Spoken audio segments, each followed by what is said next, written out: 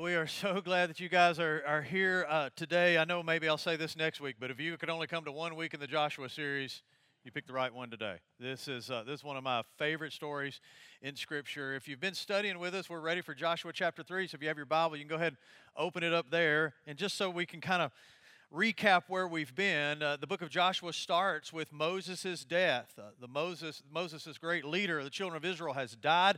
There's a new leader that comes to take over and influence the children of Israel as they have been wandering in the wilderness for 40 years after they left captivity in Egypt. And now it is time for them to finally cross over into the land that God promised to give them through Abraham, maybe 700 to 800 years before this day. So it is moving day. It is a big day. It's a day that they have been waiting for generations, and we get to kind of eavesdrop into this story. And it's very exciting. So today, one of the ways that we're going to look at it, and for those of you who are watching online, thank you so much for joining us this morning.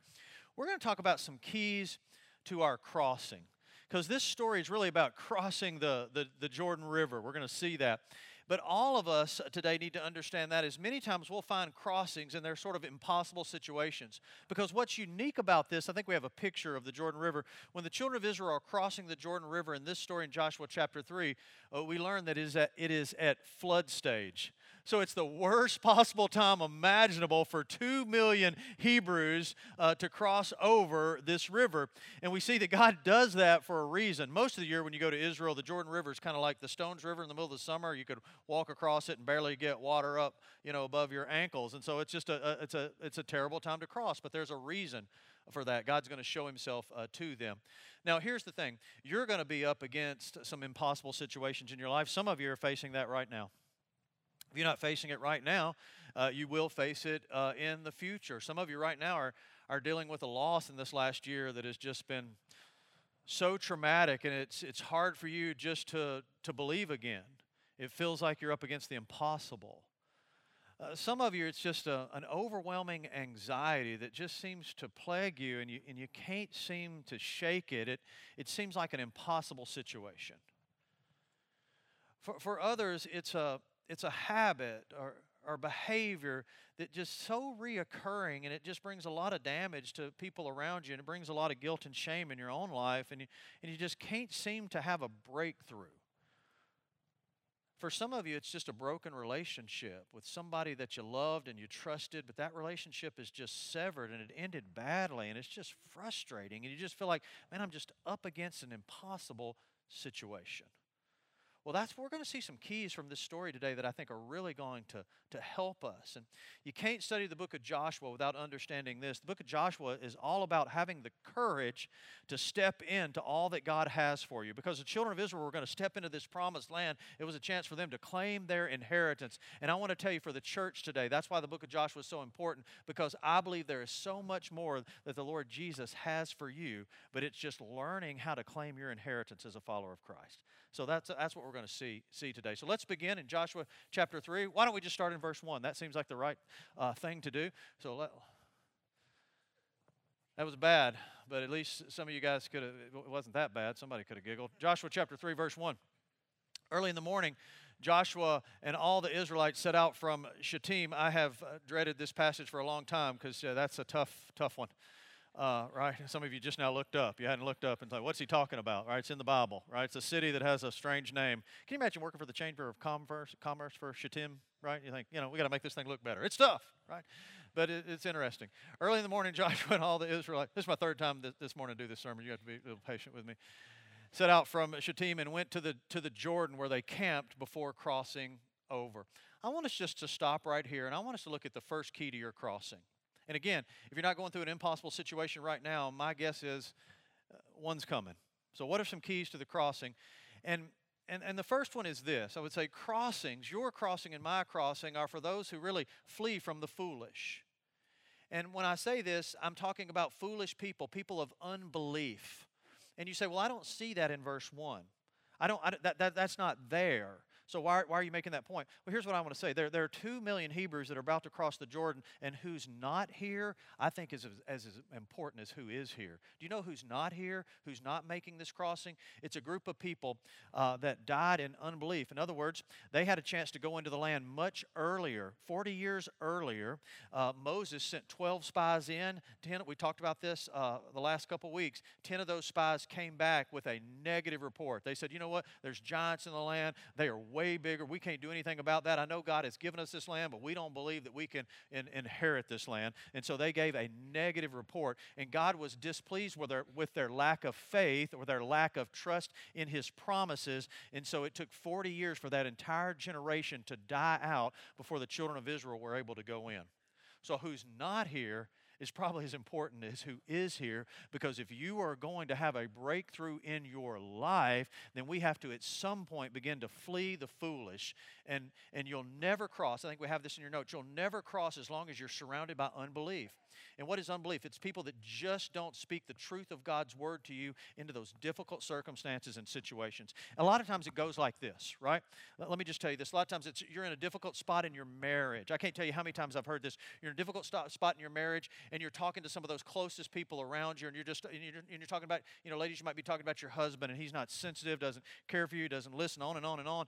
And here's what she says. She says, you know what? It's so important, girl, for you to be happy. And if I was you, I'd just get away from this so you can be happy. Well, listen, that is listening to someone of unbelief who doesn't know the truth of God's word, right? And if we are just surrounded by people of unbelief, then we'll never experience the breakthroughs that God would have for us. Because look at this, Proverbs chapter 13, verse 20. Look at this verse, great verse. Walk with the wise. What is a person of wisdom? A person of wisdom is a person who knows the will of God and surrenders to the will of God. That's a person of wisdom. Wisdom's different from knowledge, right? Everybody's got knowledge, right? We got the internet. All right, just look it up. We all got knowledge. Knowledge is not the problem in the day that we live in today. Wisdom is the real issue, right? Knowing the will of God and obeying the will of God. If we walk, in other words, if we have our close associations with people of wisdom, then we will, what's the promise from Scripture? We will become wise. For a companion of fools suffers harm. Those people who don't take those associations really suffer the consequences from that. So it's impossible for you and me to understand this story. One of the central figures in this story is a man by the name of Joshua. He plays this out so beautifully. He embodies this so beautifully. It's impossible to really understand Joshua's story without understanding his crossing buddy. His crossing buddy is Caleb. And in life, you need a crossing buddy. You need somebody who loves Jesus, knows the promises of Jesus, and speaks the truth of Jesus into your life. And that's who Caleb was to Joshua. If you remember the story of the 12 spies, Joshua was one of the 12, Caleb was the other. They were the only two to give a positive report and trust God. In fact, the book of Numbers chapter 13, and by the way, let me just give you this. Here's a homework assignment. If you want to maximize the study of Joshua, it'd be great to go back and read the book of Numbers before it, because it tells about the wandering, what was going on in those 40 years before they crossed over in the book of Joshua. But we learn a little bit about Caleb. Watch this. Numbers chapter 13, verse 30. It says, Then Caleb silenced the people before Moses and said, We should go up and take possession of land, for we can certainly do it. You see, Caleb was a different kind of dude. He was a guy who knew the promises of God, trust the promises of God, and Joshua had a close relationship with Caleb, and this close relationship is something that in many ways God uses to anchor Joshua through these 40 years and allows him this great opportunity. Because here's the truth. If I don't change my associations, if I'm yoked up with unwise people, if I don't change my associations, I'll never leave the shore. Does that make sense? If we don't change our associations, we'll never leave the shore. Now, let's look at the second thing. Let's go on and read the verses 2 through 4. Let's read on.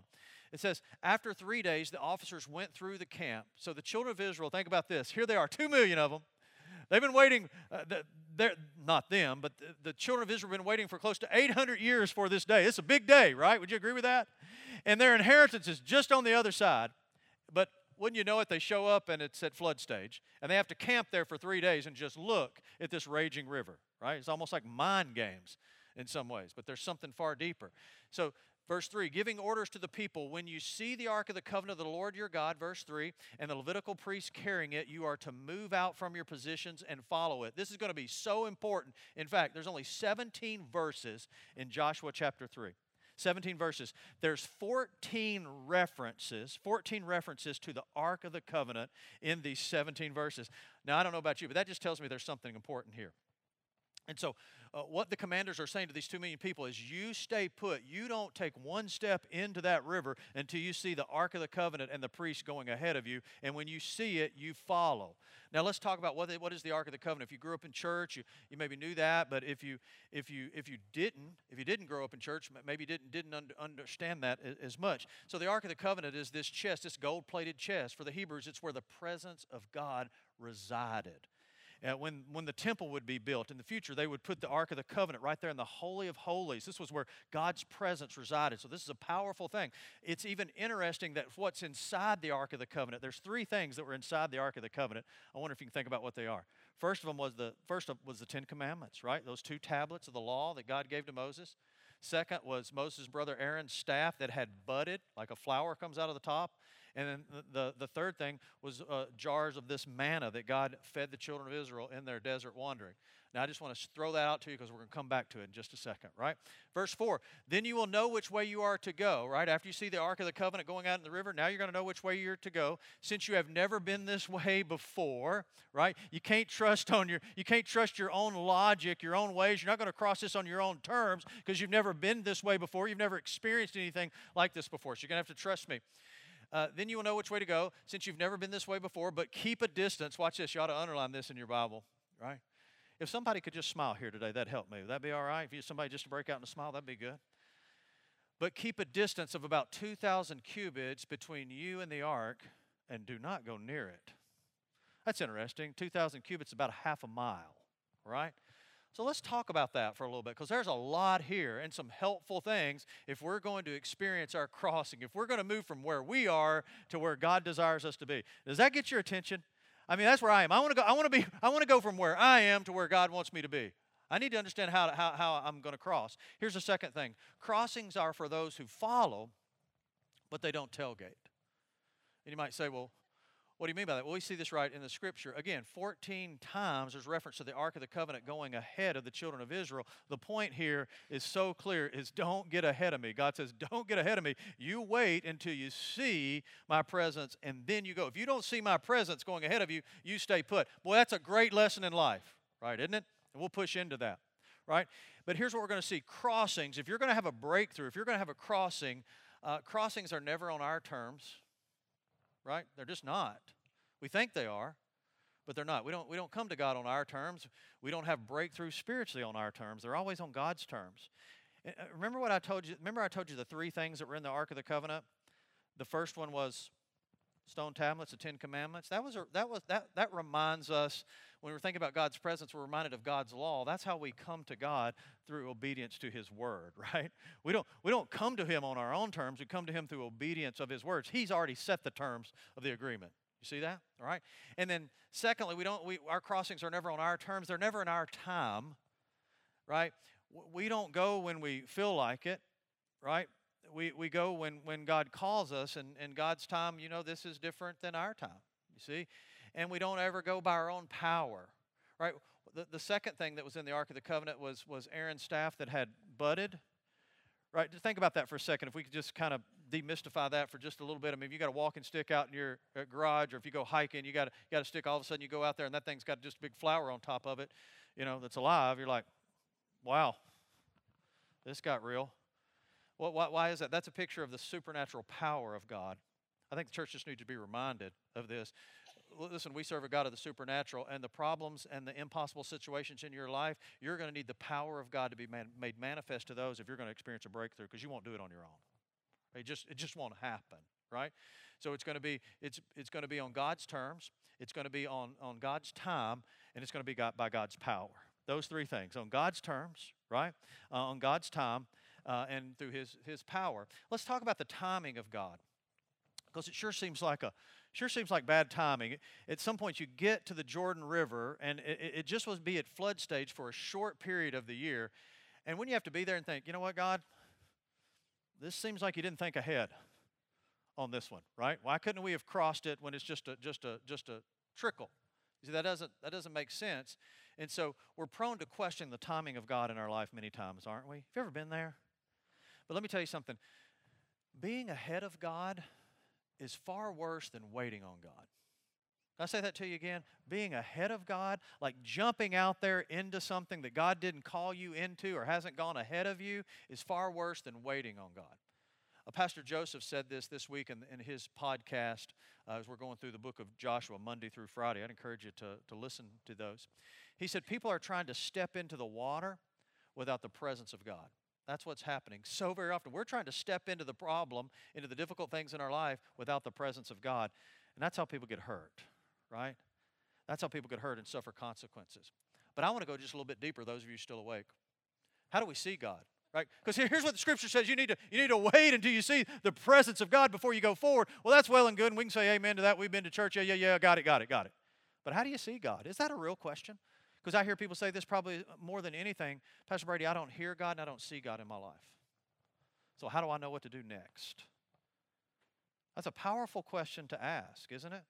And so how do we follow what we don't see? Let's look at a couple things now that we see from this text. Let me say this. I'm not going to say everything that can be said about that. But let's look at this for a second. Number one, if you want to see God, here's the first thing I think we need to do is we need to call off the core. And you're like, that's the goofiest thing I've ever heard. But the Corps of Engineers, what do the Corps of Engineers do? One of the things the Corps of Engineers do, they're bridge builders. They're bridge builders. And when you come to a situation like this, like the Jordan River, what we're prone to do as human beings is we're prone to try to build a bridge. Like, let's figure this thing out. We got to get from point A to point B. And so let's figure this out. But God brought them up to a place. It was 150 miles in either direction for there was a shallow water crossing. It was a mile across. They weren't going to build a bridge across this. He brought them to an impossible situation. So sooner or later, we got to quit bridge building. We got to quit trying to manipulate a situation and just wait on the presence and power of God. Why? Because this is a spiritual battle. Ephesians 6:12. Let me give you this verse. You may know it. But for our struggle, right? Our struggle is not against flesh and blood, but against the rulers, against the authorities, against the powers of this dark world. Those words are those plural words: rulers, powers, authorities. This deep-seated power the enemy has. Your bridges don't work here, right? You can't create a way here. You've got to stop building bridges and let God show up and lead you in this area. Here's the second thing about if you want to hear from God and see God so you can follow God, you have to put your yes on the table. That's one of our discipleship measures here. If you're new at New Vision, we say, is your yes on the table? Because what we're prone to do is we're prone to hear the question and then give our answer. Like, give me the question, let me think about it, and I'll give you my answer. Can I tell you something about God? He does not work that way. He does not work that way. If you want to hear from God, your yes has to be on the table before God speaks. No, we don't like that, but that's the truth of God. And you guys are looking at me like I'm crazy. A.W. Tozier, who's a far greater theologian than I'll ever be, here's what Tozier said. Most Christians don't hear God's voice because we've already decided we aren't going to do what He says. It's true, isn't it? Why don't we hear from God? Because we've really already decided we're probably not going to do what He says anyways. So if your yes isn't on the table, then God is not obligated to speak to you. But you put your yes on the table. God, my yes is on the table. I will follow. I will obey. Then God will begin to show you direction in your life, right? So that's the second thing. Let's look at the third thing. If you want to see God, we have to get familiar with His ways through His Word.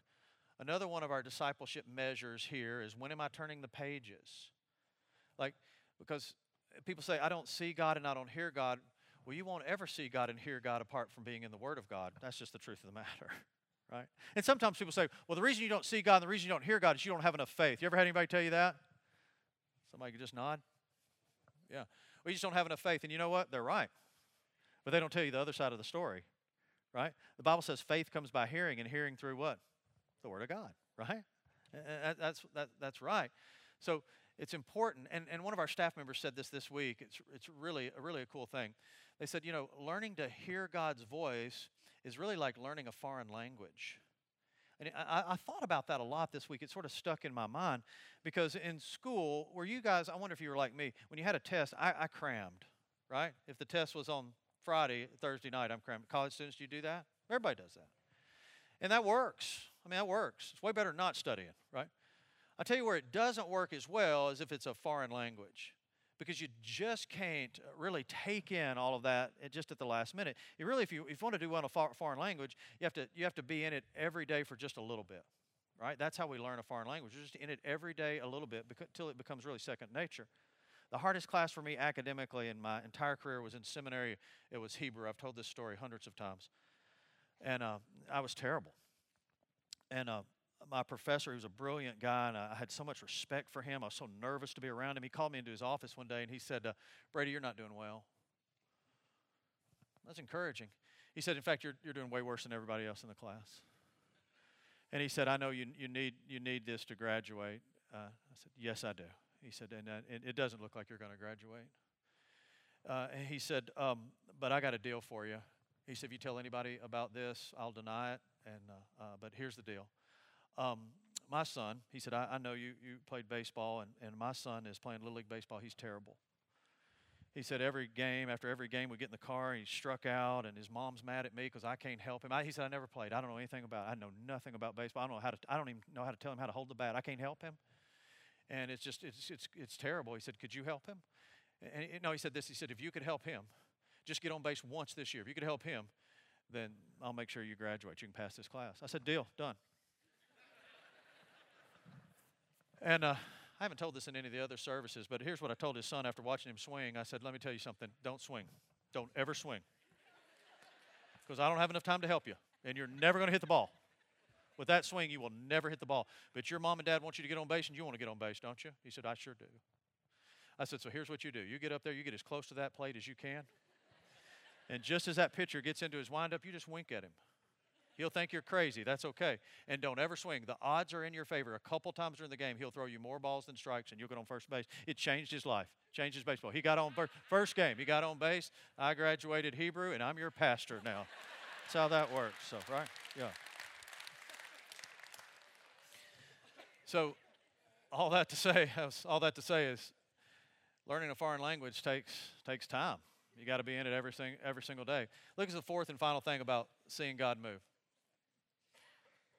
This is the part we don't ever talk about, but the Scripture does.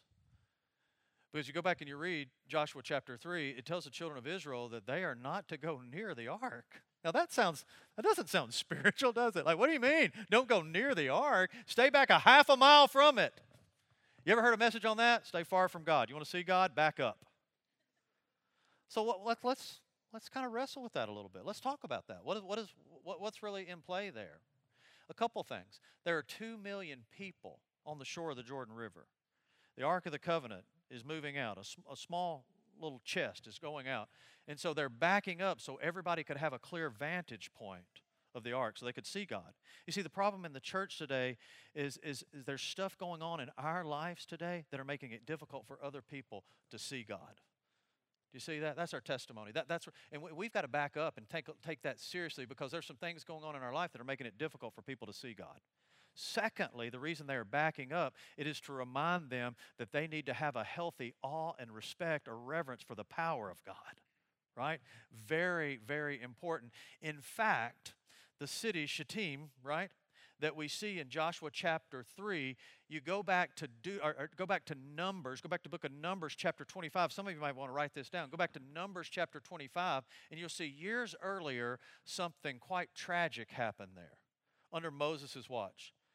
The children of Israel were living in and around this same area, and they began to worship the Baal of Peor. They began to worship this false god, this Moabite god, thousands of them. So they're breaking the first 3 commandments in the 10 commandments. And not only that, they're beginning to have sexual relationships with their pagan neighbors, with people that they're not married to, with people that worship much different from them. And so God, in His perfect wrath, sends a plague and destroys 24,000 Hebrews in Numbers chapter 25. And so as they're at this same city, they are remembering what happened in the past. You don't soon forget that. So there's a healthy awe and reverence for God. So if we're tailgating, we're following too close, we're living our life without a healthy awe and respect for God, chances are we won't see God. Look at Joshua chapter 3, verse 5. Let's read on. Joshua told the people, consecrate yourselves, for tomorrow the Lord will do amazing things among you. Now, what is this amazing thing that God's going to do? It's going to be a parting of the Jordan River, so 2,000 people can cross. When it says God's going to do an amazing thing, that phrase in the Hebrew, amazing thing, the closest example we have of that in the New Testament is a miraculous thing. God's going to do a wondrous thing. Do you want to see God do a wondrous thing in your life? I'm just asking. Those of you still with me? Yeah, I think all of us here today would say, you know what? Sign me up for that. If God wants to do a wondrous thing in my life, I want to see that. Well, let's go back to the very beginning of this passage. It's going to tell us how we're going to see a wonderful thing. What does it say to do? What is the imperative or the command? Consecrate yourself. Now, what does that word consecrate mean? The word consecrate means to wash yourself. It means to put on a new garment. That's what they would do. They would wash themselves. They would put on a new garment. In fact, you see this same command given in Exodus chapter 19. Some of you are like, why are you sharing all these passages? Because you know what happened. Many of you, whether you realize it or not, know what happens in Exodus chapter 20, the next chapter. It's the giving of the 10 commandments. Before God gave the children of Israel the law through Moses, he gave them the same command the night before. Consecrate yourself. And that consecrate meant clean yourself to have and for us it doesn't maybe carry as much weight because, we showered or, most of you did. If you didn't, you should have, right? This morning. So we clean ourselves and we have multiple, changes of clothes in our closets. They didn't. So it was a chance to outwardly really do something that showed them that they should take this spiritual cleansing so super important if they wanted to see a powerful movement of God in their life. Look at this, number 3. We're coming to a close. Crossings are for those who separate themselves from the common to see the uncommon. That's what consecration does. I take sin seriously. So let's ask this question. How do we consecrate ourselves? Well, I think there's 3 things that are involved, and maybe there's more. But for us, crossings require confession. That's the first way that we consecrate ourselves. Confession. What does it mean to confess? For a believer, confess just means to agree with God about the sin in your life. It means to be done rationalizing or justifying sin. We talk about that a lot, don't we? But aren't we great at that? I mean, we can rationalize and we can justify anything in our life, can't we? Confession is just calling it what God calls it, agreeing with God. Repentance is the next way that we consecrate ourselves. Repentance is turning away from it, right? That I'm confessing this and then I'm walking in a whole new direction. That's repentance. And then the third thing is renewal. Because when they consecrated themselves, the next day they would come out with a new change of clothes on. It was a sign of this spiritual renewal. I want to ask you to dig in here for a second. Because I think we've sort of lost this a little bit. And we need a crossing, don't we? We need a breakthrough in our life. And so I think we need to just study deeply into the Word of God and see what's here that applies to our life. I grew up, let me try to explain it this way. I grew up in a church that was a rededicating church. Any of you grew up in a rededicating church? But some of you are like, that's the weirdest thing. Every Sunday we had an invitation and just about everybody came down and rededicated their life to the Lord, right? We rededicated every week, sometimes on Wednesday nights. I'd have 2 rededications in a week. Right? Because you kind of felt sorry or had some guilt about something, so we just rededicated. And then there was this movement to do away with rededication because rededication was just kind of a works-based thing where we were just saying we're going to try harder, and it's not about trying harder, but trusting God. I get that. But here's my point. What those rededications were, at the heart of them, was saying, hey, today I'm going to show an outward sign. By me coming forward in front of my church family, I'm showing an outward sign that there's an inward change in my life. It's like baptism in some ways. An outward sign of an inward change. And I think this idea of renewal has some play for us. To say that, you know what, you're going to see me in a new change of clothes. In other words, I want you to know that here's a sin area in my life that I'm confessing, and I've shared that with the Lord, and I'm going to share that with you as a trusted friend, right? You don't have to get up in front of everybody here today, but as a sign of renewal, to share that with some close, trusted friends. That's why we believe groups are so important here, because it gives you an avenue to do that.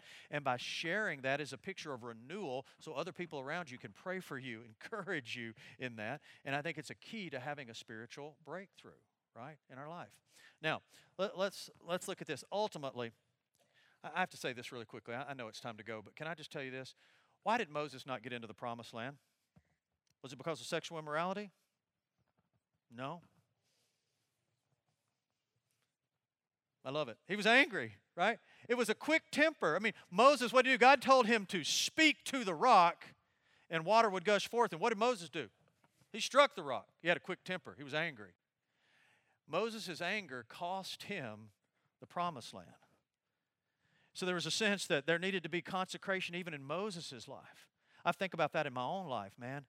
To consecrate, to really confess that to the Lord, to turn away from that in my own life. I mean, anger, having a quick temper, which I can have, that has cost me so much in my life. I want to consecrate myself before the Lord to confess that, like to stand and walk in repentance, to walk away from that.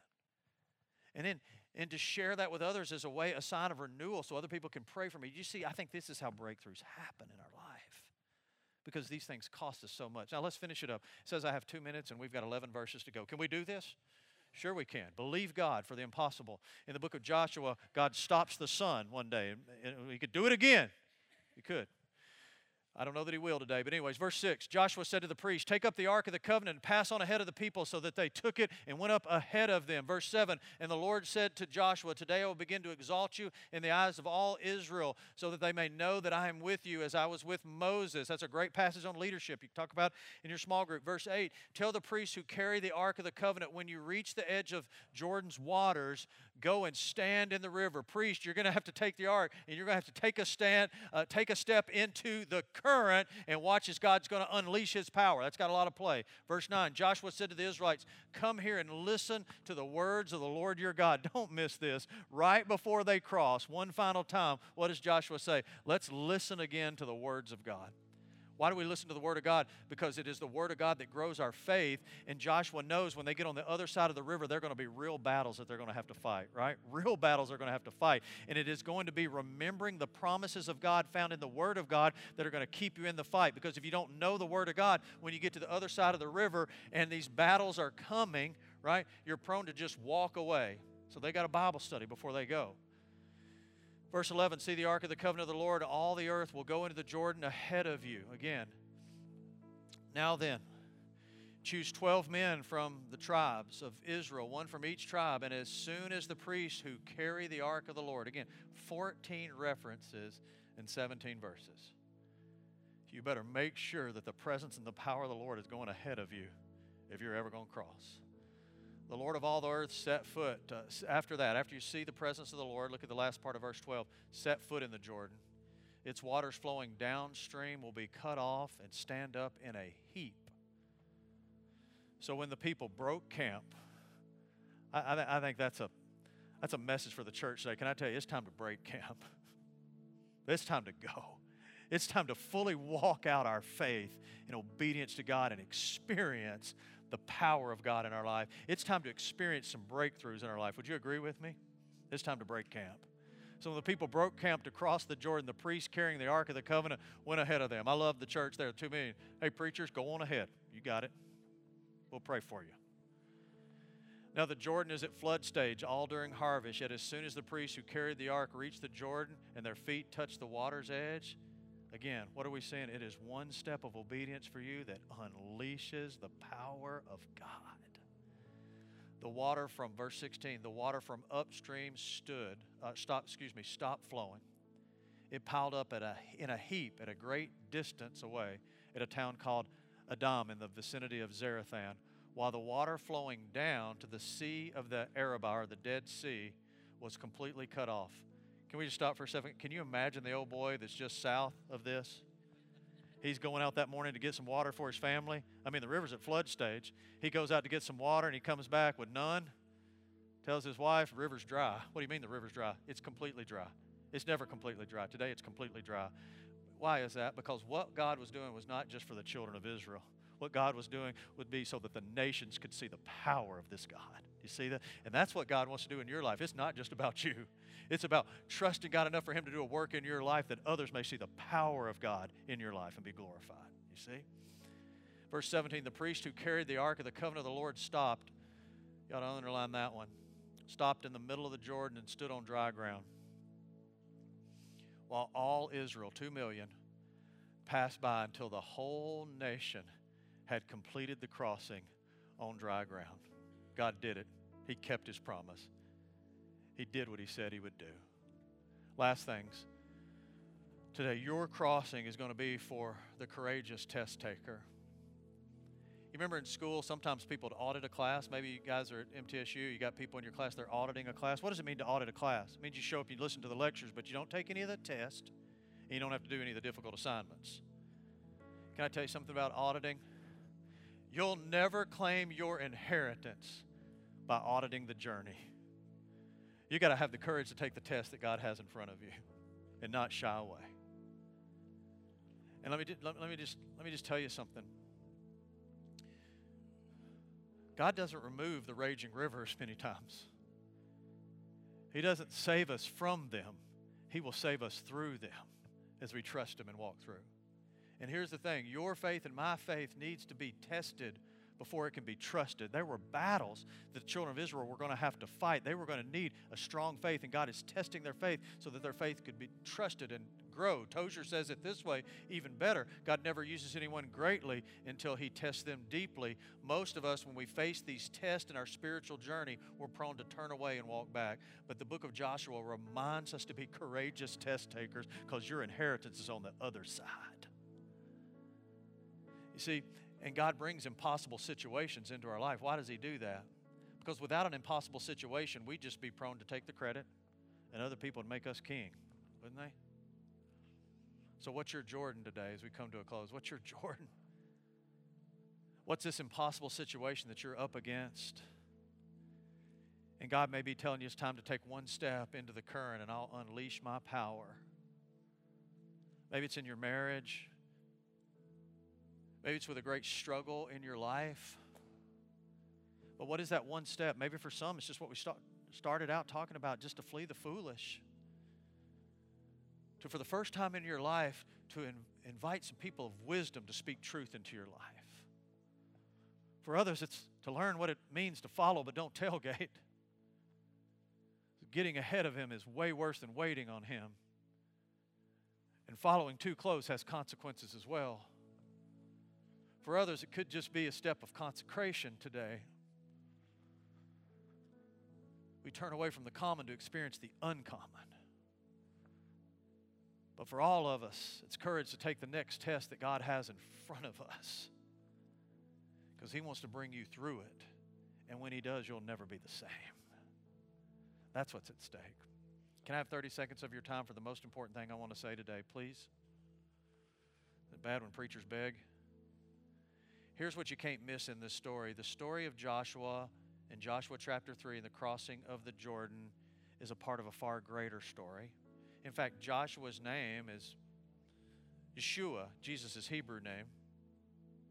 And so the point here is the children of Israel follow the Ark of the Covenant across the Jordan.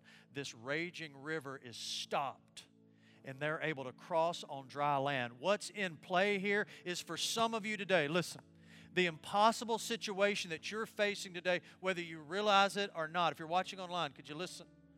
The impossible situation is you are separated from God, and there isn't a crossing in sight. There isn't a bridge that you can build to get across. Your sin has completely separated you from God, and you're standing at the edge of the Jordan. And it is Jesus, our Joshua, who stepped into the water and stopped the flow. He destroyed the work of the enemy. He defeated sin and death through His sacrificial life. His crucifixion on a cross, He paid your penalty and stopped the flow. And stands in the middle of the river on dry land and calls you across. This is your most important crossing. It's your most important crossing. Would you today, by faith, trust Him? And here's what can happen. You can move from a place of death and separation to the other side of that river to a place of life, forgiveness, and hope through the work of Jesus, our deliverer. I've been doing this for a long time. And what usually happens, it's not so much unbelief, it's usually someday. Someday I'll do that. You know what's interesting about this story? After the children of Israel got across to the other side, the current began to flow. You may never, ever come to this place again. A unique moment in time where you see for the first time or for the first time in a long time where you stand and what the Lord has done, and He's calling you across by faith into relationship with Him. Don't miss your crossing. Trust Him today. He will bring you safely home. That's the promise of His word. Father, thank you for this moment in time. Thank you for the power of your word. Thank you for the truth of your word. Thank you for the hope of your word. And now through the power of your Holy Spirit, help us to apply your word to our life and experience the crossing that you have for us. In Jesus' name.